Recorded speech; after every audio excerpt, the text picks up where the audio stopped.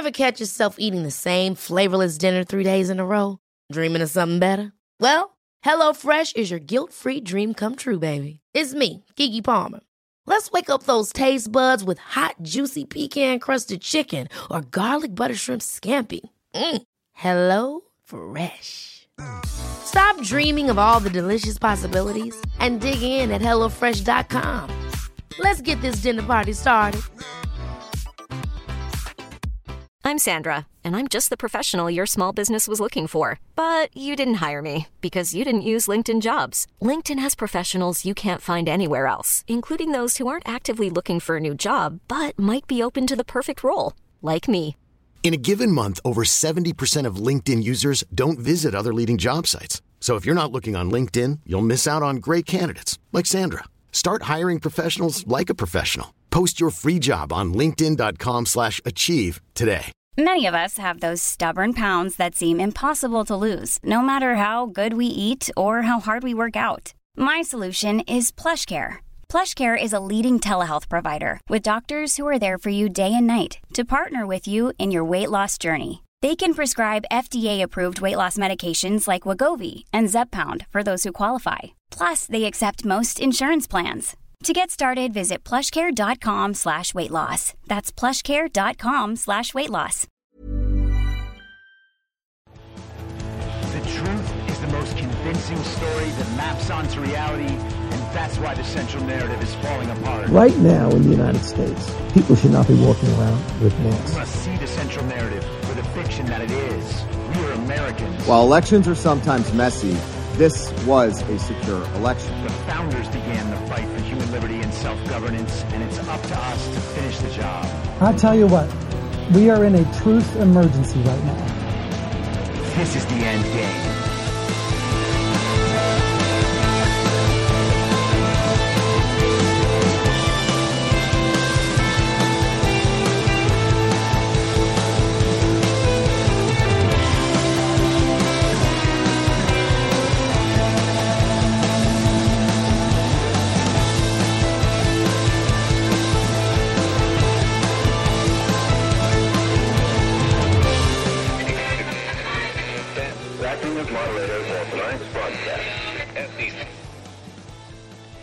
It's Wednesday, April 20th, 2022, the 455th day of dystopia.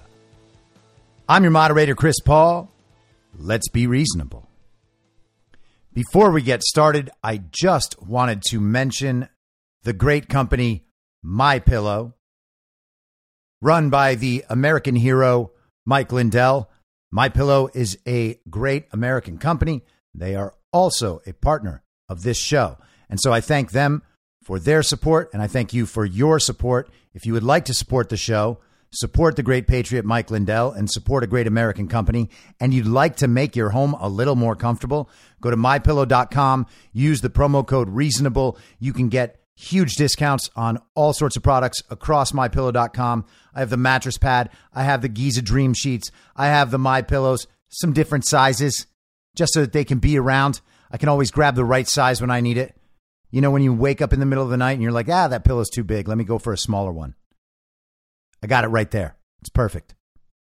So if you want to do that, you can go to mypillow.com. You can get up to 66% off all sorts of different things. And you can get a free gift, Mike Lindell's book, his autobiography, with your order. mypillow.com, promo code REASONABLE. Now let's start out with the Atlantic, a super elitist communist propaganda outlet that was purchased a few years ago by Steve Jobs' widow, Lorraine Powell Jobs, and now it just shills for the global communist order. The Atlantic is like a storied publication.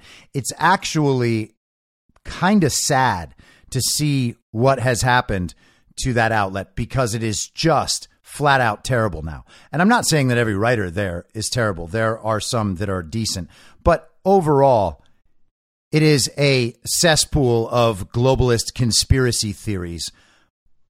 And of course, rampant elitism that is completely unjustifiable in any sort of meritocratic sense, but they don't care about that. They have had a string of articles this week that aren't really for anything other than calling Trump supporters stupid. That is where this publication is at right now. There was a big one from Ibram X. Kendi over the weekend. He is the purveyor of anti-racism, which is exactly like racism, except the good kind, because it's racism in service of communism. And racism in service of communism is really just in service of equality. Therefore, it can't be racism. Therefore, go ahead. Jonathan Haidt published an article today about how we are in the stupidest era ever. And of course, it's our fault. And then there's this genius little piece from Monday with the headline, Trump supporters explain why they believe the big lie, by Sarah Longwell. Some 35% of Americans, including 68% of Republicans, believe the big lie, pushed relentlessly by former President Donald Trump and amplified by conservative media, that the 2020 presidential election was stolen. They think that Trump was the true victor and he should still be in the White House today. And if you're saying 35%, it's got to be higher than that, right? Well, yes, it is higher than that, but Sarah Longwell doesn't care about whether or not the readers of The Atlantic are receiving accurate information. So she's referring to a poll from January 27th, 2021. And she's still speaking in the present tense. 35% of Americans believe. That's what she said. Even though she's talking about a survey from 15 months ago. And it's possible that she just wanted to use some sort of reference point that would actually help her make her point. But that's entirely inaccurate. She might actually believe, and I'm starting to think this about some of these elitist liberals. I mean, as I've said many times, the two characteristics that are exhibited by all of these people are narcissism and incompetence. And inside their little liberal bubble, this all makes sense. They are so narcissistic that they actually believe people think that they are smart and they agree with their ideas. We talked about this yesterday with that MSNBC article where the guy believes that even though the Democrats are shedding support every day, no one supports the agenda. It is still the Democrats' responsibility to do whatever they can to pass the agenda that Americans do not want and honestly did not vote for. But inside that little narcissistic bubble where they're right about everything is an absolute circus of incompetence where they don't know anything. And they just continue proceeding as if all the anti-factual nonsense inside their bubble of narcissism and incompetence is actually legitimate information. It's totally possible that this writer has not updated her perspective on what the nation actually thinks about the election in 15 months. She might have just accepted, oh, it's 35%, the same 35% that always supported Trump. All those dupes and morons and racists in that 35% that supported Trump. Oh, isn't it cute? They still believe the big lie. So Sarah Longwell is publishing this, and she is still referring to the fact of the stolen election in 2020 as the big lie. That is how her people know it. And it's worth taking a second to refer to the concept of the big lie and just remember what exactly that is. Now, this quote is attributed to Joseph Goebbels, but there is some dispute about that because people, I think, don't like to believe that this is actually the point of view on the big lie. If you tell a lie big enough and keep repeating it, people will eventually come to believe it. The lie can be maintained only for such time as the state can shield the people from the political, economic, and or military consequences of the lie. It thus becomes vitally important for the state to use all of its powers to repress dissent, for the truth is the mortal enemy of the lie, and thus, by extension, the truth is the greatest enemy of the state. Now, whether or not Goebbels said that, this is the concept referred to when anyone is talking about the big lie.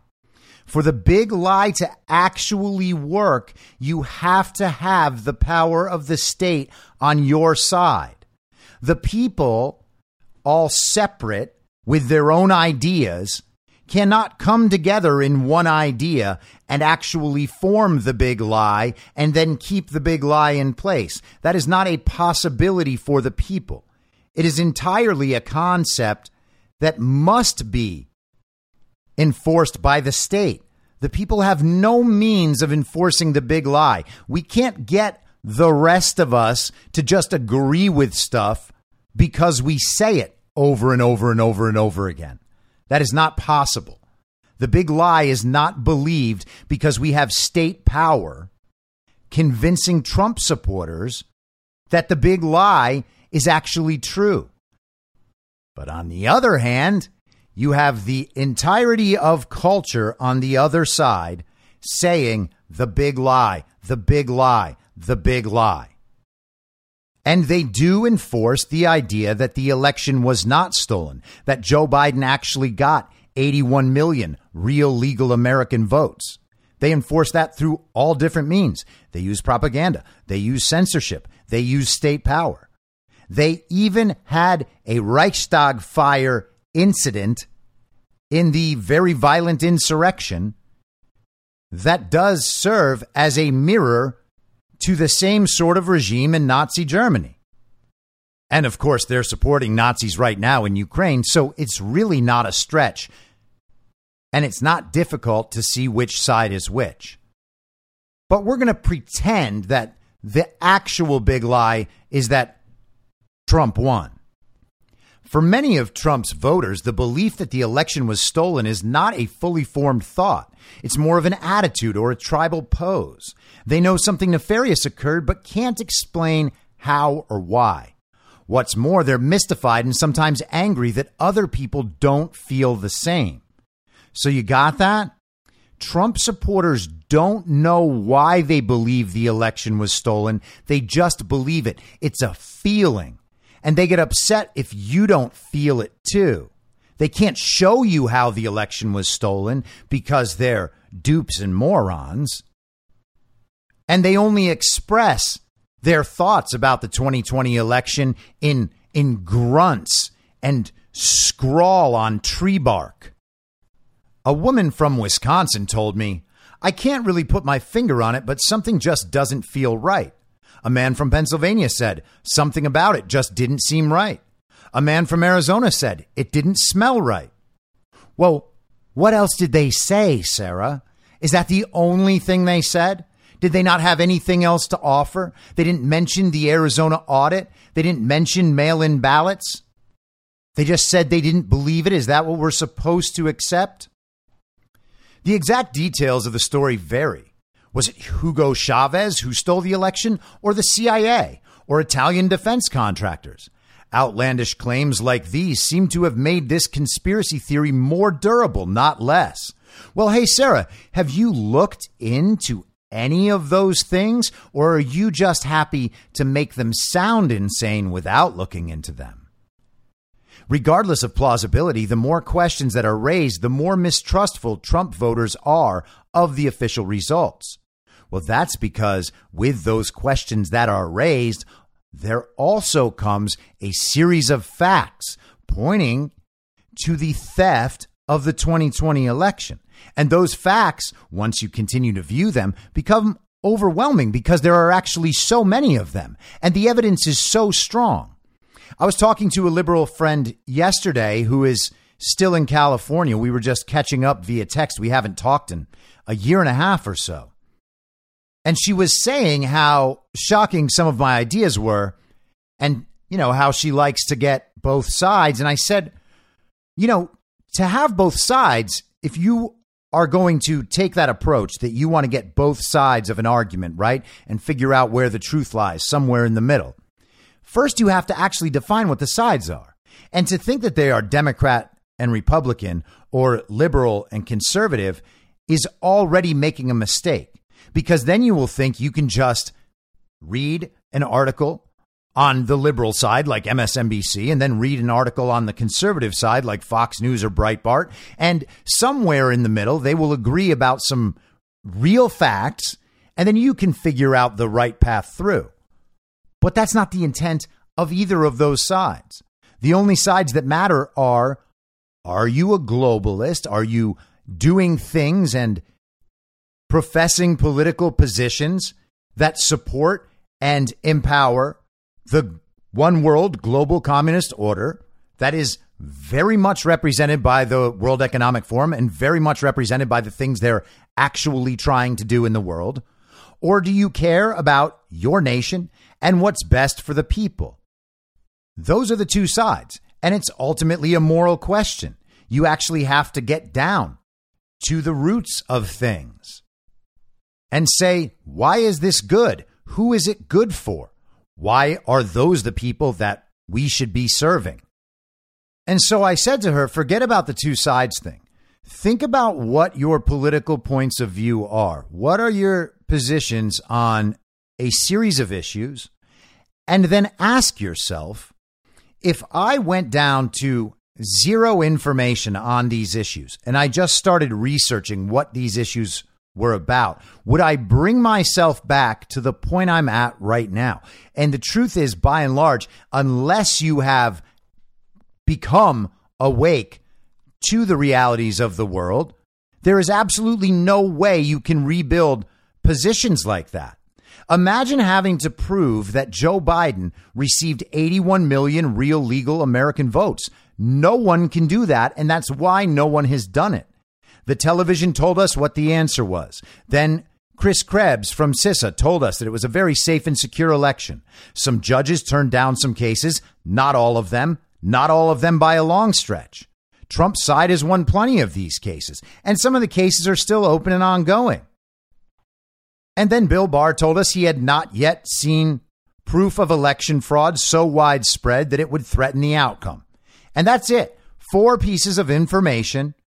None of them can be backed up. In fact, the judges didn't see the evidence. Chris Krebs was clearly lying. We don't know what Bill Barr had seen at that point or what Bill Barr's larger role in all of this might have been. But Bill Barr not seeing evidence does not mean evidence does not exist. Just like the courts dismissing Trump cases without seeing evidence doesn't mean that the courts found there was no fraud. But don't tell a Biden voter that, because they have no idea what to do with it. They'll say, you're stupid, you're crazy, you're a conspiracy theorist, you're telling the big lie. I can't believe that you believe that. That is their entire answer. There is nothing more. They could never build that idea back up from nothing because there is no proof that they had a clean election. There is no proof that they have 81 million real legal American votes for Joe Biden. And of course, they have nowhere close to that. And we've seen it over and over and over again in every single place that has looked. And none of that is even getting into the legality of the elections that were run in all these various states. Some have already been deemed illegal. Wisconsin and Pennsylvania still in the courts. But courts in both states have already decided that the election processes used in 2020 were unconstitutional and unlawful, which means the elections in 2020 were unconstitutional and unlawful. That's why they're arguing about whether or not you can decertify. It's not hard for us to rebuild the case that the 2020 election was stolen because all of the evidence is on our side. They have no evidence, which is why they don't try to use evidence. Instead, they just call it the big lie. Perhaps that's because the big lie has been part of their background noise for years. Remember that Trump began spreading the notion that America's elections were rigged in 2016 when he thought he would lose. Many Republicans firmly believed that the Democrats would steal an election if given the chance. When the 2020 election came and Trump did lose, his voters were ready to doubt the outcome. Now, how about that revision of history? Trump began spreading the notion that Americans' elections were rigged in 2016, we've been hearing about rigged elections in America for at least the last 2 decades. Liberals and progressives and other various global communists never got over the 2000 election that they said was stolen from Al Gore by George W. Bush, hanging Chads in Florida. They wanted to recount 3 Florida counties. And they said, no, let's go ahead and recount the whole state. And Democrats said, no, we can't do that. We can't recount the whole thing. We just need these 3 counties, don't you see? We're going to pull a win out in these 3 counties. That'll count as a win. And then Al Gore is president. And of course, they thought that John Kerry was robbed in 2004. Well, and then the savior Obama came in for 2 elections. And surely there couldn't have been any election fraud there because the Democrats won, right? And then that brings us to 2016. And in the aftermath of the 2016 election, which Donald Trump knew could potentially be stolen because Donald Trump knew about election fraud before he came into office, and nothing could be more obvious. And of course, he knew that the election in some way would be rigged because Hillary Clinton was already engaged with the FBI and the CIA under Joe Biden and Barack Obama's full knowledge. She was engaged in the Russiagate hoax, trying to link Trump's campaign to Russia, saying that Trump was a Manchurian candidate, a puppet for Putin. And for years, they pursued the idea that Trump was an illegitimate candidate. That's what the Mueller report was for. And a bunch of Democrats said in many different venues that the machines were hackable and they could have and may have been hacked for Trump's benefit. And then Stacey Abrams in 2018 claimed to be the winner of the Georgia governor's election, and she still will not say that she lost fair and square. But Trump did it, and Trump supporters did it because they were so dumb. His voters were ready to doubt the outcome. Well, his voters were ready to doubt the outcome because we watched all year as the Democrats began exploiting the election by changing election law outside of their state's constitution, as now proven by the courts. That's why we doubted it. We doubted it because we could see the abuses that were going on with the mail-in voting process. None of that was needed for COVID, but they did it anyway. They told us it was for COVID. It clearly wasn't. So what are we supposed to think about the election, smart person at the Atlantic? Some Trump voters looked at the numbers and couldn't make sense of them. Oh, yeah, we don't know what numbers are. What is that? Is that a number floating by? Is that a gajillion? Sorry, we can't do math. How could so many more people have voted in 2020 than in 2016? Yeah, that is a great question, actually. How did we increase the number of voters by a full 20%? How did that happen? And how did it happen so extremely in places that are run by Democrats? How did that happen? Huh?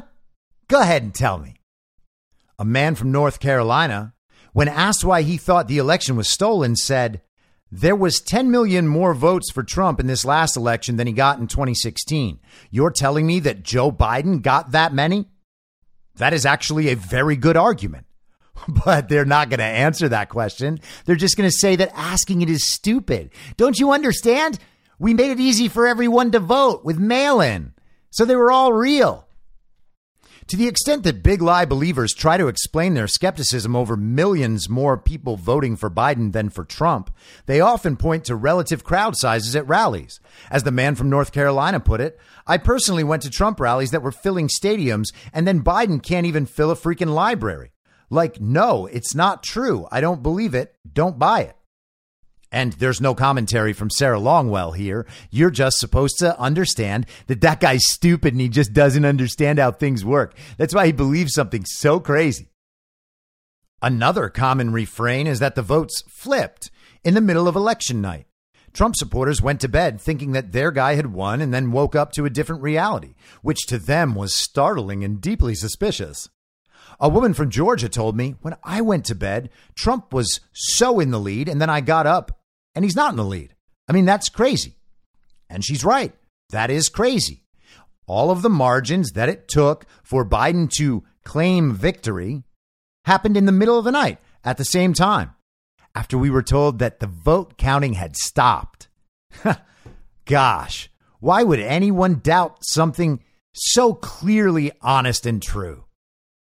Long before Election Day, the media had warned about a red mirage and alerted Americans to the possibility that Trump would have a large lead on election night, only to have it dissipate as mail-in ballots were counted. But if you were watching Fox News, you probably didn't hear any of this. Instead, Trump, MAGA-friendly politicians, and conservative media outlets were priming voters to see a conspiracy. You see, you are stupid. Because you're a Trump supporter, you don't know anything about the world except what Fox News tells you. So you couldn't have generated these thoughts. You couldn't have been prepared, for instance, by things like the Transition Integrity Project, something that the Democrats and global communists prepared themselves for their after-election program on how they would secure a Joe Biden victory, despite the fact that Joe Biden could not and would not win a fair and legal election. They actually war-gamed all of this, and then they executed their plan. And then after that, they revised all of that history in Molly Ball's article in Time magazine. It's actually really easy to track all of this stuff. You don't even have to be as smart as all of the communist propagandists at the Atlantic. And again, what is really going on here with this information? Is Sarah Longwell actually this dumb and actually this addicted to the central narrative that she could write this and not even realize how detached from reality she is? Or does she know all this and she's just trying to convince the child brains who read The Atlantic that all of this is for nothing? It's really hard to tell. Trump correctly assumed that the majority of the mail-in ballots that would be counted late at night would go to Biden. So he cast mail-in ballots as fraudulent almost by definition. The woman from Georgia told me that mail-in ballots were a crock without elaborating further. Well, Sarah, did you have an answer for why mail-in ballots are very safe and very secure? Let's see. Mail-in ballots are the style of voting most open to fraud. That was found by the Carter-Baker Commission. That was a bipartisan commission. Mail-in ballots being the style of voting most open to fraud is accepted fact. It is common knowledge. It is not in dispute. So if you then go and mail them out to everyone, including the millions more voters that appear on voter registries than are even eligible to vote in a state, if you send them all mail-in ballots and then allow ballot harvesting and actually concoct schemes for ballot harvesting, and then you allow drop boxes to be put in place by Mark Zuckerberg, who is quite clearly supporting Democrats in a whole range of ways. If you allow all these millions of extra mail-in ballots to be picked up by Democrat employees and then put in drop boxes paid for by Mark Zuckerberg, and then you count them without matching signatures and disregarding voter ID, well, yeah, mail-in ballots start to seem pretty insecure. Isn't it strange that Sarah Longwell, in the 15 months that she still believes only 35% of the country understands that Joe Biden didn't win, has still never located a Trump supporter who can explain all of this to her? Well, I would imagine some of these Trump supporters probably could and probably would have if she didn't get the little soundbite she wanted. Oh, Mary from North Carolina says it doesn't feel right. Ah. Imagine when they referred to Trump supporters, you just substituted in black people, right? Let's try it in this next paragraph. Attempts to set the record straight tend to backfire. When you tell black people that the election wasn't stolen, some of them tally that as evidence that it was stolen. A black woman from Arizona told me, I think what convinced me more that the election was fixed was how vehemently they have said it wasn't. These black people aren't bad or unintelligent people. The problem is that the big lie is embedded in their daily life. They hear from black politicians, black peers, and black-friendly media outlets, and from these sources, they hear the same false claims repeated ad infinitum. Now we are at the point where to be a black person means to believe the big lie. And as long as black people leading the party keep promoting and indulging the big lie, that will continue to be the case. If I've learned anything from my focus groups, it's that something doesn't have to make sense for black people to believe it's true. Imagine that was what she really wrote. There is no argument in this entire article that the election was safe and secure. She assumes that is something everybody knows. Well, what claim stands in opposition to the thing everybody knows? Well, that's the big lie. And she doesn't want to call people dishonest or stupid. They're just part of a cult. They just don't understand what's going on. They don't watch the news. They don't know things that the rest of us know. They don't have access to the Atlantic and CNN. So, of course, they didn't know about the red mirage. They didn't know that Trump would be winning on election day and then the Democrats would try to steal it after that. Trump voters were totally clueless to that. All of this is just bigotry. That's what it is. And they are able to protect the big lie by saying that it's violent. And why do they get to say it's violent? Well, because of the very violent insurrection, of course. Now, I have said a bunch of times that the January 6th committee is illegitimate. And I'm obviously not the only one to make this observation. But it's illegitimate because the committee wasn't legitimately formed. The minority leader, Kevin McCarthy, proposed a group of congressmen who would represent the Republicans on the January 6th committee.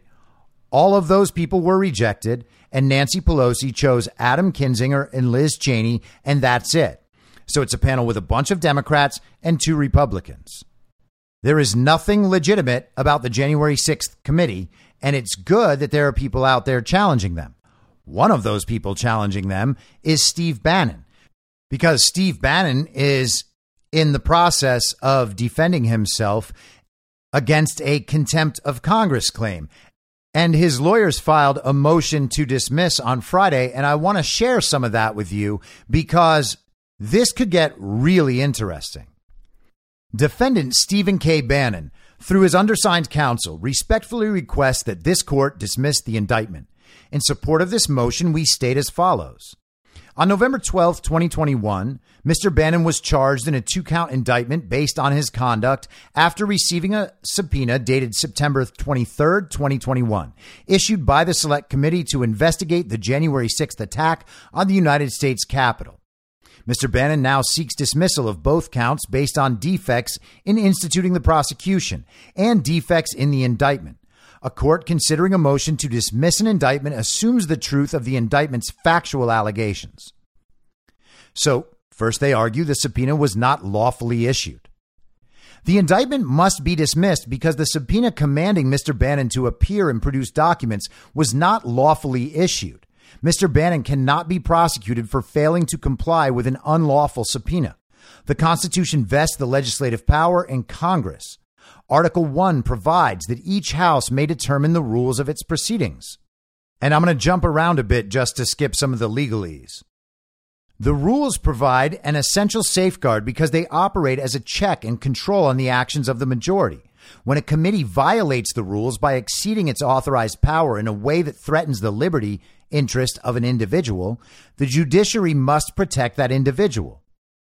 The House rules that apply to this case were established on January 4th, 2021, when the House approved House Resolution 8, adopting the rules for the 117th Congress. The House rules establish certain committees to which the full House has delegated much of its power to act, as well as rules that govern the procedures of those committees. A committee may only act within the authority that has been delegated to it by the full House. This delegation of authority to a committee is set forth in the resolution establishing the committee. If a committee acts beyond its delegated authority, that action is ultra vires and invalid. And I'm going to jump a little further down. The Select Committee that issued the subpoena to Mr. Bannon was not composed consistent with the authority granted to the Select Committee by the full House. Because its membership was not authorized, the subpoena to Mr. Bannon was not valid, and the indictment must be dismissed. Here is the House rule on the appointment of members. The Speaker shall appoint 13 members to the Select Committee, 5 of whom shall be appointed after consultation with the minority leader. The word shall provides no discretion to the Speaker. Nonetheless, the Speaker did not follow this mandatory language. In an unprecedented step, the Speaker rejected the nominees suggested by the minority leader and instead appointed 9 members to the Select Committee of her own choosing. In a political body such as the House, procedural safeguards have been established to protect the rights of deposition witnesses and the rights of the minority party. These procedures are especially important where, as here, a select committee was created to inquire into events that took place following a disputed presidential election. Nonetheless, the Speaker decided to appoint members of the Select Committee in a manner that violated the authorizing resolution. The result was that the Select Committee's membership was composed, according to the minority leader, to advance the Speaker's political objectives without regard for the rights of the minority. To act under a lawful grant of authority, however, the Select Committee must conform strictly to its resolution. Because the Select Committee was not composed as authorized, the subpoena to Mr. Bannon is invalid and the indictment must be dismissed.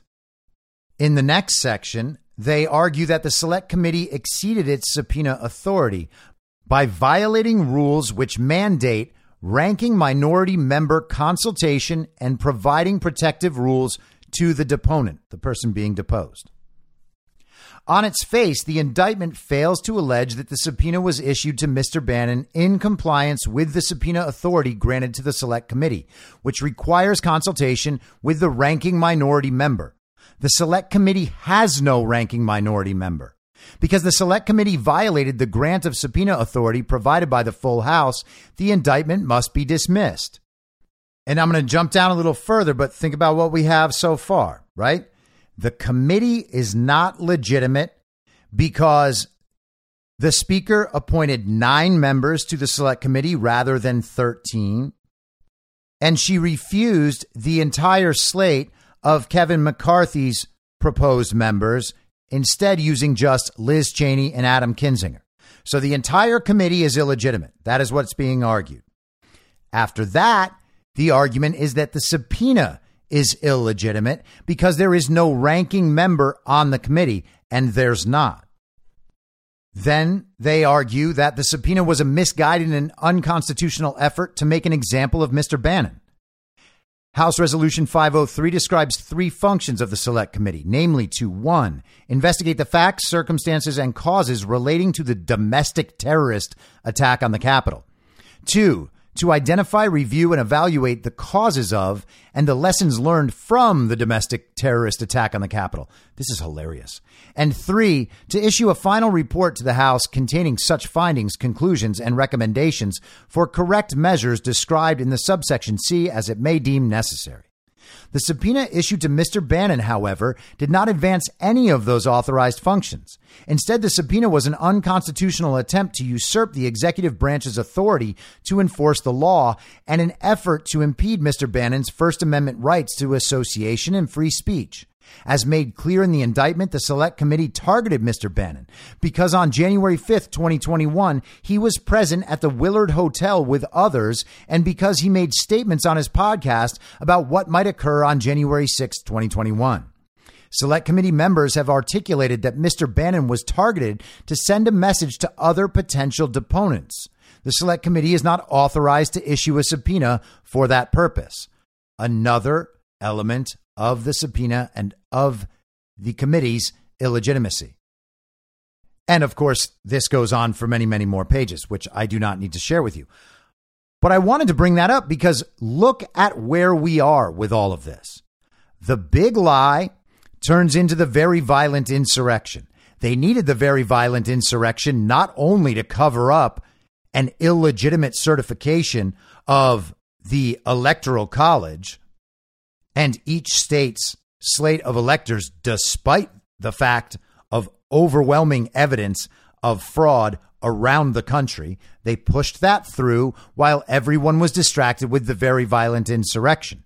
Then, because there was a very violent insurrection, they get to attribute blame and responsibility for the very violent insurrection. Obviously, who did it?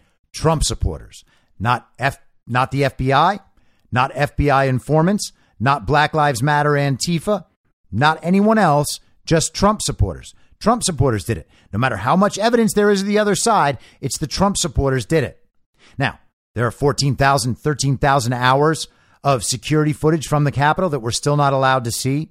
That security footage shows Capitol Police and other law enforcement officials beating and killing Trump supporters. That exists in there. Yes, it does. It has them pushing them off 2-story walls, just right off. Doesn't matter. Whose lives are these? Oh, they're just Americans' lives. Doesn't matter. We're the Capitol Police. We're Nancy Pelosi's Praetorian Guard, and we have orders. We will be rewarded for our violence against our fellow citizens by Nancy Pelosi. We're going to get more money. We're going to get to go on TV. We'll get to write books. I'm going to show everybody my neck tattoos.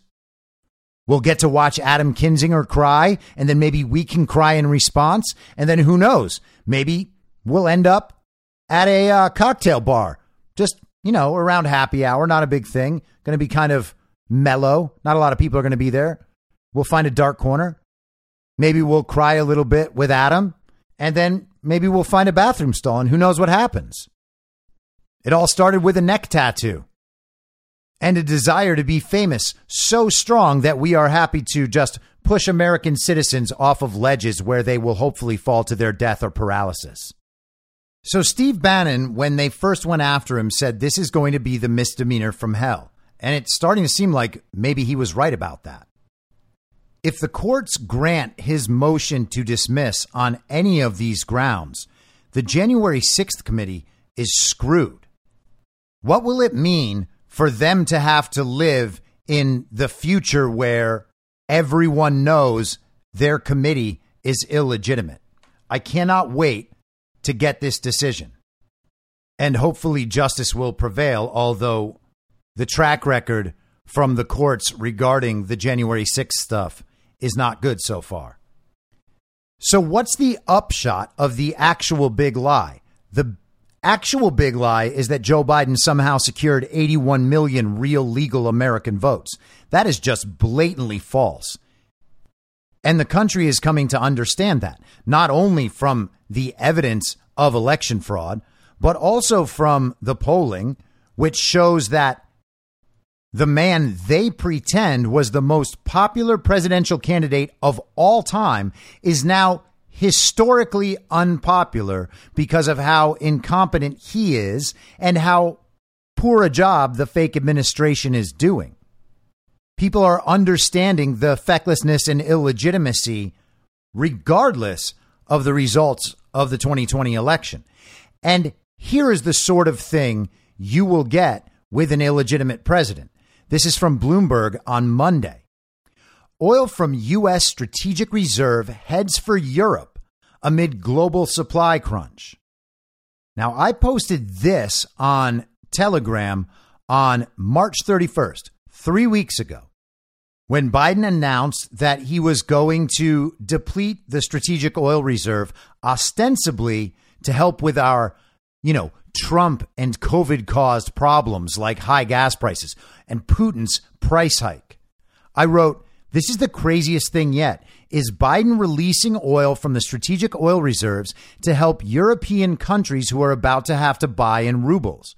Is he just giving it to other global communists? It's their oil? Is the fake administration going to end up saying it was necessary to do for the purposes of the war against Putin? So that was me immediately upon hearing the news that Joe Biden was going to release oil from the strategic oil reserve. It was immediately clear that there was no way he was doing that to help Americans out. The administration has no interest in lowering gas prices in any significant way because they want people to stop driving gas-powered cars. They've literally tried to lock you in your home for 2 years. Do you really think they want you to be able to travel around? They don't even want people to be able to go to work. They want people to go broke and then depend on the government for however long their short and diseased life continues. And if they're living too long, hey, there are more vaccines for that. We've got booster shots. You need a little cancer. Hey, You want an autoimmune deficiency syndrome? Here's a vaccine. A cargo of crude from the U.S. Strategic Petroleum Reserve departed a Texas-bound port for Europe, a signal of increasing oil market disarray as refiners shun Russian supplies and prices surge. You got that? It's just some random event happening in the world. Refiners are shunning Russian supplies, and the prices are surging. There's no connection to anything the fake administration is doing. The rare export of strategic U.S. barrels is evidence of the ever-widening search for crude to replace Russian cargoes 7 weeks after President Vladimir Putin's invasion of Ukraine triggered international revulsion and sanctions. Oh, revulsion. Yes, the international community's disgust with what Vladimir Putin is doing. That's what caused our problems. Now, during the Trump era, the Strategic Petroleum Reserve was held for strategic purposes, not to correct gas prices by a few cents for political purposes. The Strategic Petroleum Reserve should be thought of as part of our national security infrastructure. With the global oil benchmark trading above $110 a barrel, traders and refiners are also trying to cope with a cutoff of Libya's biggest source of crude and little expansion in U.S. output. Joe Biden. Those are the global communists causing those problems. A tanker known as the Advantage Spring loaded low-sulfur crude originally pumped from the Strategic Reserve caverns in southwest Louisiana at a point in Nederland, Texas, earlier this month, according to a person familiar with the matter. The ship, chartered by an affiliate of French energy giant Total Energies SE, is bound for the key European port of Rotterdam, according to ship tracking data compiled by Bloomberg. President Joe Biden, along with several allies, recently offered a portion of their strategic reserves for sale to help alleviate some of the supply pinch associated with the escalating war in Ukraine. Total Energies didn't respond to a request for comment. So American taxpayers funded the filling of the Strategic Petroleum Reserve, and now American taxpayers are funding the depletion of that reserve so that we can give it to European countries to make it possible for them to last a little longer before the real problems reach them. Because we got to keep that Ukraine war going for as long as possible. Ukraine might win. Oh, there's a 50-50 shot in the Donbass. This is the sort of thing that the Western media has been continuing to tell the child brains. Just keep following the comedic actor. Keep sending money over for the Ukrainian Nazis. Yes, we're arming them, but we don't really support them. And hey, they're not really Nazis while they're helping us. While they're helping us, they're just good, patriotic Ukrainians. Just like the ones who helped us overthrow Ukraine's government in 2014. Oh, that was Svoboda and other Ukrainian Nazis? Yeah, well, hey, they were not Nazis then either. And while we're on the subject of the fake president entirely selling out our country for the sake of the one world global communist order and its assets in Ukraine, this today is from Newsmax. U.S. doesn't know what happens to weapons sent to Ukraine. We were just told yesterday, by the way, that there was going to be another $800 million worth of stuff going out to Ukraine. These are just payoffs. That's it. It is just the beginning of another forever war. This time it's in Ukraine. They lost their cash cow in Afghanistan, so now they move it to Ukraine. Without U.S. troops in Ukraine, tracking the use of lethal aid to Ukraine amid Russia's invasion has shortcomings, including relying on the very beneficiary that would be inclined to keep asking for more. How the anti-tank, anti-aircraft, and other weaponry are being used by Ukraine is going to be a bit of an unknown, but it will not stop the Biden administration from supplying those amid war, sources tell CNN. We have fidelity for a short time, but when it enters the fog of war, we have almost zero, a source told CNN.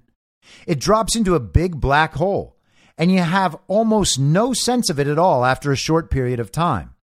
It's hard to track with nobody on the ground, a source added. The Biden administration is sending, quote, certainly the largest recent supply to a partner country in a conflict, according to a senior defense official. Thus far, the U.S. has transferred hundreds of millions in equipment, but the need to supply Ukraine is trumping the potential for the weapons winding up in the wrong hands, according to the report. Now, when you get a report that says, we don't know where this is going, but there's a chance it could end up in the wrong hands, to me, and probably to you by this point, that sounds like, oh man, Americans are going to find out that all their money and all these weapons we're sending are ending up in the hands of Ukrainian Nazis, and they might be mad eventually. So what we're going to do is tell them that something like that could happen, but if it does, it's going to be an accident. It will be because of the fog of war. And we were morally right in sending these weapons and all of this aid over to Ukraine, even if it doesn't turn out to be a good thing. It could actually be a really terrible thing. We could find out that all we're doing is arming Ukrainian Nazis and other foreign mercenaries in Ukraine to keep waging war against Russia, even though Russia is not attacking the people of Ukraine. We could find that out. So what we need to do is give the people the understanding that something bad could happen, just in case it does. But it's a small chance. I mean, everything for sure is going fine. We're sending all of this directly to the comedic actor so that he can give it all to the Ukrainian citizens out on the street who are waging war against Russia. You got it? Child brains? That's all you need to know. They need money? Well, they need to close the sky, right? But we can't let them close the sky. So instead, we're just going to give them all this money and all these weapons, and the comedic actor's got it all under control. Yes, sure, he looks like a sweaty crackhead who has no idea what's going on and seems very desperate, but he is also a genius military leader. He learned all of it during his time pretending to be president on the TV show. It's basically an intro to president class. He learned all about it in Presidents of Corrupt Countries 101. The U.S. is forced to admit it is relying on Ukraine's honesty on the use of the aid and weapons, even if Ukraine might be inclined to only share information that keeps the supply from the U.S. ongoing. Now, we need to rely on the honesty of the government in Ukraine. Is that the same government that was making corrupt deals with the fake president's son? Yeah, it sure is. Is that the same Ukraine that is listed as the third or fourth most corrupt country in the world and now has to be seen as number one? Yeah, it is. But hey, let's send them $8.2 billion, which is where we are in total now.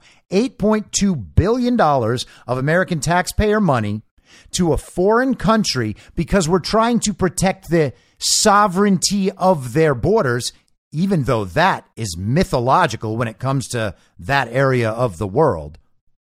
And we're supposed to ignore the fact of the Ukrainian bioweapons labs funded by the United States, and we're supposed to ignore the fact of Ukrainian Nazis also funded by the United States. And we might as well ignore that we have no idea where this money is going. And we have to keep giving them more because they say they need it. There is potentially billions in aid to come. It's a war. Everything they do and say publicly is designed to help them win the war. An intelligence source told CNN. Every public statement is an information operation. Every interview, every Zelensky appearance broadcast is an information operation. It doesn't mean they're wrong to do it in any way. Yeah, all right. So they're not wrong to wage an information war if they are at war? Yeah, fine. From their perspective, that's true. That doesn't mean all of us just need to believe it forever just because it came out of the mouth of the comedic actor. And so they just get all our money because they say they need it. Both Russia and Ukraine are engaging in information warfare designed to bolster their positions in the war that began with Russia's invasion February 24th. Among the weapons are Javelin and Stinger missiles or the Slovakian S-300 air defense system, which are portable. Also on the way are 11 Mi-17 helicopters, 18 155mm howitzer cannons, and 300 more Switchblade drones, according to the report. I couldn't tell you where they are in Ukraine and whether the Ukrainians are using them at this point, a senior defense official said last week. They're not telling us every round of ammunition they're firing and at who and when. We may never know exactly to what degree they've been using the Switchblades. And in fact, we don't even know that these arms are in Ukraine and that they're not just simply being trafficked to other countries in the region, to other global communist strongholds. We don't know if there's some wider strategy so that they can actually try to initiate a war with Russia. We give them billions and billions of dollars and modern American armaments. There are foreign mercenaries over there. There are American private contractors over there. There are rumors that Americans are actually running the Ukrainian military right now. And we're just supposed to be like, yeah, okay, that sounds right. We don't need to know. I'm sure the comedic actors got it all under control. The location of the weapons is more concerning once the war concludes, according to Cato Institute Defense and Foreign Policy analyst Jordan Cohen to CNN. This could be a problem 10 years down the line, but that doesn't mean it shouldn't be something we're thinking about, Cohen, the Cato analyst, told CNN. Over 50 million rounds of ammunition. All that ammunition isn't just going to be used to fight Russians. Eventually, that ammunition is going to be misused, whether intentionally or not. And that's the end of the article. So there is a recognition from the beginning that all of these supplies will not be used against Russians, are not needed against Russians, and we don't know where they're going. They could go anywhere. They could literally be funding an arms trafficking thing and then keeping the profits from the sales of these arms to other entities in the region. So we ship out $800 million from America in supplies and armaments or whatever. Somebody else purchases them on the black market. And then the global communists just take the American people's money. And what do we get for it? Absolutely nothing. Because we actually don't have any interest in protecting Ukraine. They're not our country. And they're not our ally. We are only sold on the idea of comedic actor good, Hitler dictator Putin bad. It's a big country trying to take on a smaller country, which means we have to save them. They're the underdogs. Yes, they have Nazis, but we don't have to pay attention to that. They're not our Nazis. Yes, we're funding them. Yes, the CIA trained them. And yes, we're arming them, but they're not our Nazis. Right now, they're just Ukrainians. In fact, you know what? They're better than Ukrainians. Right now, those are Americans. That's basically what we're being told. You can't call them Nazis because they're on our side. And while we're in the region, here is another really interesting development. This is from Politico yesterday. Poland reneges on coronavirus vaccine contracts. Poland has unilaterally pulled out of its contractual commitments to buy the BioNTech Pfizer coronavirus vaccine. Health Minister Adam Niedzielski said Tuesday, citing oversupply and financial strains caused by the influx of millions of refugees fleeing the war in Ukraine. Speaking on All News Channel TVN24, Niedzielski said that the government in Warsaw had informed the European Commission and the vaccine suppliers late last week that it was invoking a force majeure clause in the procurement contract and would refuse both to pay for or take delivery of future doses. Now, this is very interesting. There is a clause in these contracts. The corporations, the pharma companies, create contracts with the governments around the world. And those contracts say that the governments need to purchase a certain supply of these vaccines and then obviously give them to the people. And that's why we're going to see these boosters keep coming, no matter what the coronavirus looks like in actuality. The purchase agreements are already there, but the force majeure element is really interesting because what they're claiming is there was this thing, this event that happened, not necessarily an act of God, but something beyond our control. And now we can't live up to the contract that we signed. Sorry, Pfizer. And I love it. This is a beautiful move. We'll see where it heads. Niedzielski explained that the improving pandemic situation meant that there was less need for vaccines. The Ukrainian refugee crisis, meanwhile, had stretched the public finances. He added that the government had tried to reach a compromise, asking for deliveries to be staggered over the course of 10 years. But, quote, we encountered a complete lack of flexibility on the part of the producers. Niedzielski admitted that the move had put the government in a legal conflict with Pfizer, which is the EU's main supplier of coronavirus vaccines in partnership with Germany's BioNTech. Talks with other companies will begin soon, the minister said, adding he hoped they will show more flexibility. So Poland is straight up saying they don't need any more of the vaccines and they don't want to pay for them because they have other things to pay for. This should be what every country around the world does. But the problem is the politicians are tied into the World Economic Forum and they're tied into receiving payments from pharma companies. Too many people are getting rich off this, and they do not want to stop receiving pharma company money, and they do not want to deal with whatever the pharma companies might do for you breaking their contract. The Commission negotiated supply deals with major vaccine makers on behalf of EU member countries and has also signed joint procurement contracts with Moderna, Johnson & Johnson, and AstraZeneca, among others. Member states are bound by contractual obligations, but the Commission understands the difficult position Poland is in, said Commission spokesman Stefan D. Kiersmaker. Great name. He added that EU authorities would work to facilitate discussions and find a pragmatic solution. BioNTech and Pfizer declined to comment, saying only that they had an agreement with the European Commission to supply its COVID-19 vaccine to EU member states. Last month, Poland was one of 11 countries that called on the Commission to create an EU fund to offset health costs for Ukrainians fleeing the Russian invasion. Poland has taken in by far the most Ukrainians of any EU member country, hosting nearly 3 million refugees. Poland's support of its neighbor Ukraine has won it plaudits throughout the bloc, but it hasn't been enough to unblock EU funds held back over rule of law concerns. Now, all of this makes me think back to last year when we were learning how much power the pharma companies are actually able to wield, even against national governments. And there was a report on what was found in some of the Pfizer purchase agreements last fall. This is from Zain Rizvi of Citizen.org. This is from October 19th, 2021. In February, Pfizer was accused of bullying governments in COVID vaccine negotiations in a groundbreaking story by the Bureau of Investigative Journalism.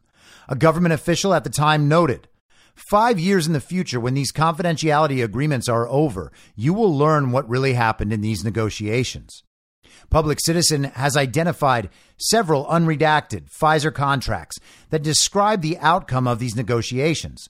The contracts offer a rare glimpse into the power one pharmaceutical company has gained to silence governments, throttle supply, shift risk, and maximize profits in the worst public health crisis in a century. We describe 6 examples from around the world below. And so let's get into some of this stuff. Pfizer reserves the right to silence governments. In January, the Brazilian government complained that Pfizer was insisting on contractual terms in negotiations that were unfair and abusive. The government pointed to 5 terms that it found problematic, ranging from a sovereign immunity waiver on public assets to a lack of penalties for Pfizer if deliveries were late. The Bureau of Investigative Journalism soon published a scathing story on Pfizer's vaccine negotiations. Less than 2 months later, the Brazilian government accepted a contract with Pfizer that contains most of the same terms that the government once deemed unfair. Brazil waived sovereign immunity, imposed no penalty on Pfizer for late deliveries, agreed to resolve disputes under a secret private arbitration under the laws of New York, and broadly indemnified Pfizer for civil claims. The contract also contains an additional term not included in other Latin American agreements reviewed by Public Citizen. The Brazilian government is prohibited from making any public announcement concerning the existence, subject matter, or terms of the agreement, or commenting on its relationship with Pfizer without the prior written consent of the company. Pfizer gained the power to silence Brazil. Brazil is not alone. A similar non-disclosure provision is contained in the Pfizer contract with the European Commission and the U.S. government. In those cases, however, the obligation applies to both parties. Pfizer controls the donations of vaccines. Pfizer tightly controls supply. The Brazilian government, for example, is restricted from accepting Pfizer vaccine donations from other countries or buying Pfizer vaccines from other countries without Pfizer's permission. The Brazilian government is also restricted from donating, distributing, exporting, or otherwise transporting the vaccine outside Brazil without Pfizer's permission. So they're Pfizer's vaccines. Brazil just pays for the right to hold them in its country and force them on its own citizens. But if they want to give them to another country because they don't need them and other countries do, well, no, you can't do that. That country's going to have to buy its own, or we'll figure out a way to make the U.S. buy it. Because, well, America's got the most child brains who will still go along with anything the television tells them. So if we ever need more money for vaccines for other people besides Americans, well, we'll just tell the Americans to pay for it. And hey, there are at least 25 or 30% of Americans who think Joe Biden got 81 million real legal American votes. Those dumbasses will believe anything. And how about this? The consequences of non-compliance can be severe. If Brazil were to accept donated doses without Pfizer's permission, it would be considered an uncurable material breach of their agreement, allowing Pfizer to immediately terminate the agreement. Upon termination, Brazil would be required to pay the full price for any remaining contracted doses. That means they could be immediately on the hook for billions of dollars if Pfizer can say that they broke their end of the contract. The CEO of Pfizer, Albert Bourla, has emerged as a strident defender of intellectual property in the pandemic. He called a voluntary World Health Organization effort to share intellectual property to bolster vaccine production nonsense and dangerous. He said President Biden's decision to back the TRIPS waiver on intellectual property was so wrong. IP, which is the blood of the private sector, is what brought a solution to this pandemic, and it is not a barrier right now, claims Bourla. Right? So Pfizer has to hold the IP to their vaccines. They can't let other people know about it so that other producers can make the vaccines, because it's not about fixing coronavirus. That is what they are telling you. If it was about curing the world from a very deadly pandemic, they would want as many people creating the vaccine as possible, so as many people as possible could get the vaccine and the pandemic could end as quickly as possible. But of course, that's not what happened at all, because the vaccine doesn't stop transmission or infection, and it doesn't stop serious illness or death. In fact, it promotes all of those things. And beyond that, the vaccine side effects are indistinguishable from the symptoms of the coronavirus. So we not only have the people who created the disease creating the cure, we also have a situation where the cure is worse than the disease, and a situation where the cure is actually just a worse form of the disease itself. But in several contracts, Pfizer seems to recognize the risk posed by intellectual property to vaccine development, manufacturing, and sale. The contracts shift responsibility for any intellectual property infringement that Pfizer might commit to the government purchasers. As a result, under the contract, Pfizer can use anyone's intellectual property it pleases, largely without consequence. At least 4 countries are required to indemnify, defend, and hold harmless Pfizer from and against any and all suits, claims, actions, demands, damages, costs, and expenses related to vaccine intellectual property. And let's jump down a bit. Private arbitrators, not public courts, decide disputes in secret. What happens if the UK cannot resolve a contractual dispute with Pfizer? A secret panel of 3 private arbitrators, not a UK court, is empowered under the contract to make the final decision. The arbitration is conducted under the rules of arbitration of the International Chamber of Commerce. Both parties are required to keep everything secret. Private arbitration reflects an imbalance of power. It allows pharmaceutical corporations like Pfizer to bypass domestic legal processes. This consolidates corporate power and undermines the rule of law. Now, this one is really interesting regarding Poland. Pfizer can go after state assets. The decisions reached by the secret arbitration panels described above can be enforced in national courts. The doctrine of sovereign immunity can sometimes, however, protect states from corporations seeking to enforce and execute arbitration awards. Pfizer required Brazil, Chile, Colombia, the Dominican Republic, and Peru to waive sovereign immunity. In the case of Brazil, Chile, and Colombia, for example, the government expressly and irrevocably waives any right of immunity, which either it or its assets may have or acquire in the future, to enforce any arbitration award. For Brazil, Chile, Colombia, and the Dominican Republic, this includes immunity against precautionary seizure of any of its assets. So if the secret court decides on Pfizer's behalf, these nations have to allow Pfizer to seize their assets. And the article goes on. I encourage you to check it out if you are interested in this subject. But how is this going to affect Poland? That is what we have to keep an eye on. Pfizer may well go after this. You would expect them to if everything else is normal, right? If it's just what we can see.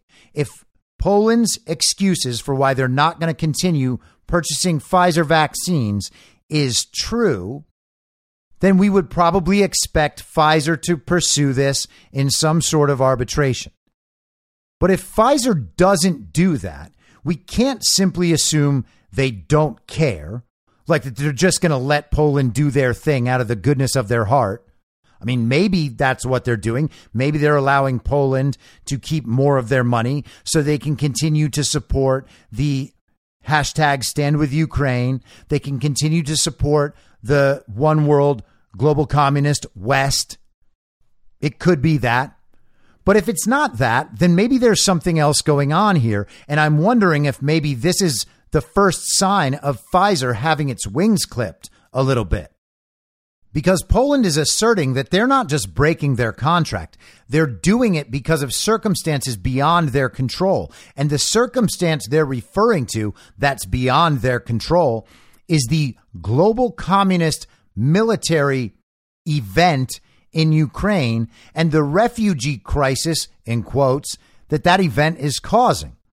Poland is saying we are being flooded with immigrants, and we know what that is every time the global communists do it. They always find a root cause like climate change, right? Remember the water shortages in the Middle East, the climate change in the Golden Triangle. That's what's causing all of our immigration. It's not a slave trade initiated by the global communists with a full operation in place. No, it's just Guatemalans fleeing climate change. But Poland is moving away from their contract with Pfizer, one of the biggest and most powerful global communist entities. They are cutting ties for the coronavirus vaccine, and they're doing it on the basis of something else the global communists did. Now, I'm not saying that I know that this is firm and legitimate and this is what happened, but I am saying this is well worth keeping an eye on because I think that we're going to learn something more is going on here. And hey, call me crazy, right? I'm the conspiracy theorist. Yeah, for sure. I said 3 weeks ago, immediately when they announced the strategic oil reserve thing, I said immediately, Joe Biden is giving that to Europe. 3 weeks later, turns out Joe Biden's giving that to Europe. How did I know that? Well, I intuited it because I follow these things. So, hey, maybe I'm wrong, but maybe it's just like 3 weeks ago and 3 weeks before that and 3 weeks before that and 3 weeks before that. And the whole time. Hey, what can I say? I'll be back tomorrow at the same reasonable time on the same reasonable podcast network. I don't have a network. Masks and lockdowns don't work. They lied to you about a pandemic, and Joe Biden will never be president.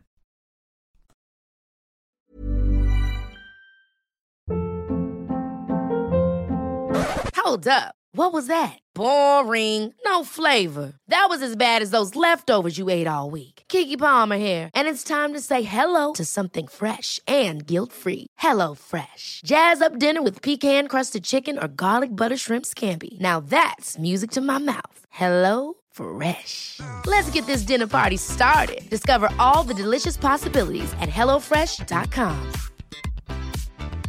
Hey, it's Paige DeSorbo from Giggly Squad. High quality fashion without the price tag. Say hello to Quince. I'm snagging high-end essentials like cozy cashmere sweaters, sleek leather jackets, fine jewelry, and so much more. With Quince being 50 to 80% less than similar brands. And they partner with factories that prioritize safe, ethical, and responsible manufacturing. I love that. Luxury quality within reach. Go to quince.com/style to get free shipping and 365-day returns on your next order. Quince.com/style. In my mind, that's the end game. Thanks for listening. If you'd like to follow what I'm reading and thinking throughout the day, you can do that by downloading the Telegram Messenger app and going to t.me/I'm your moderator.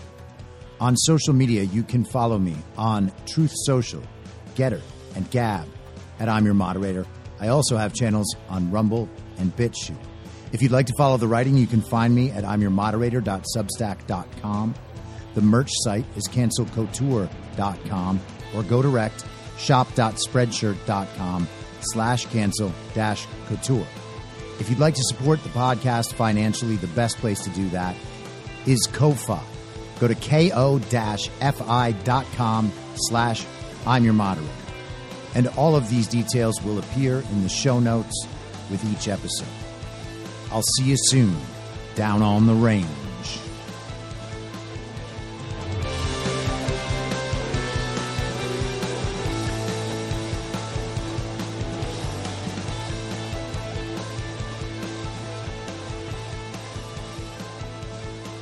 It's high!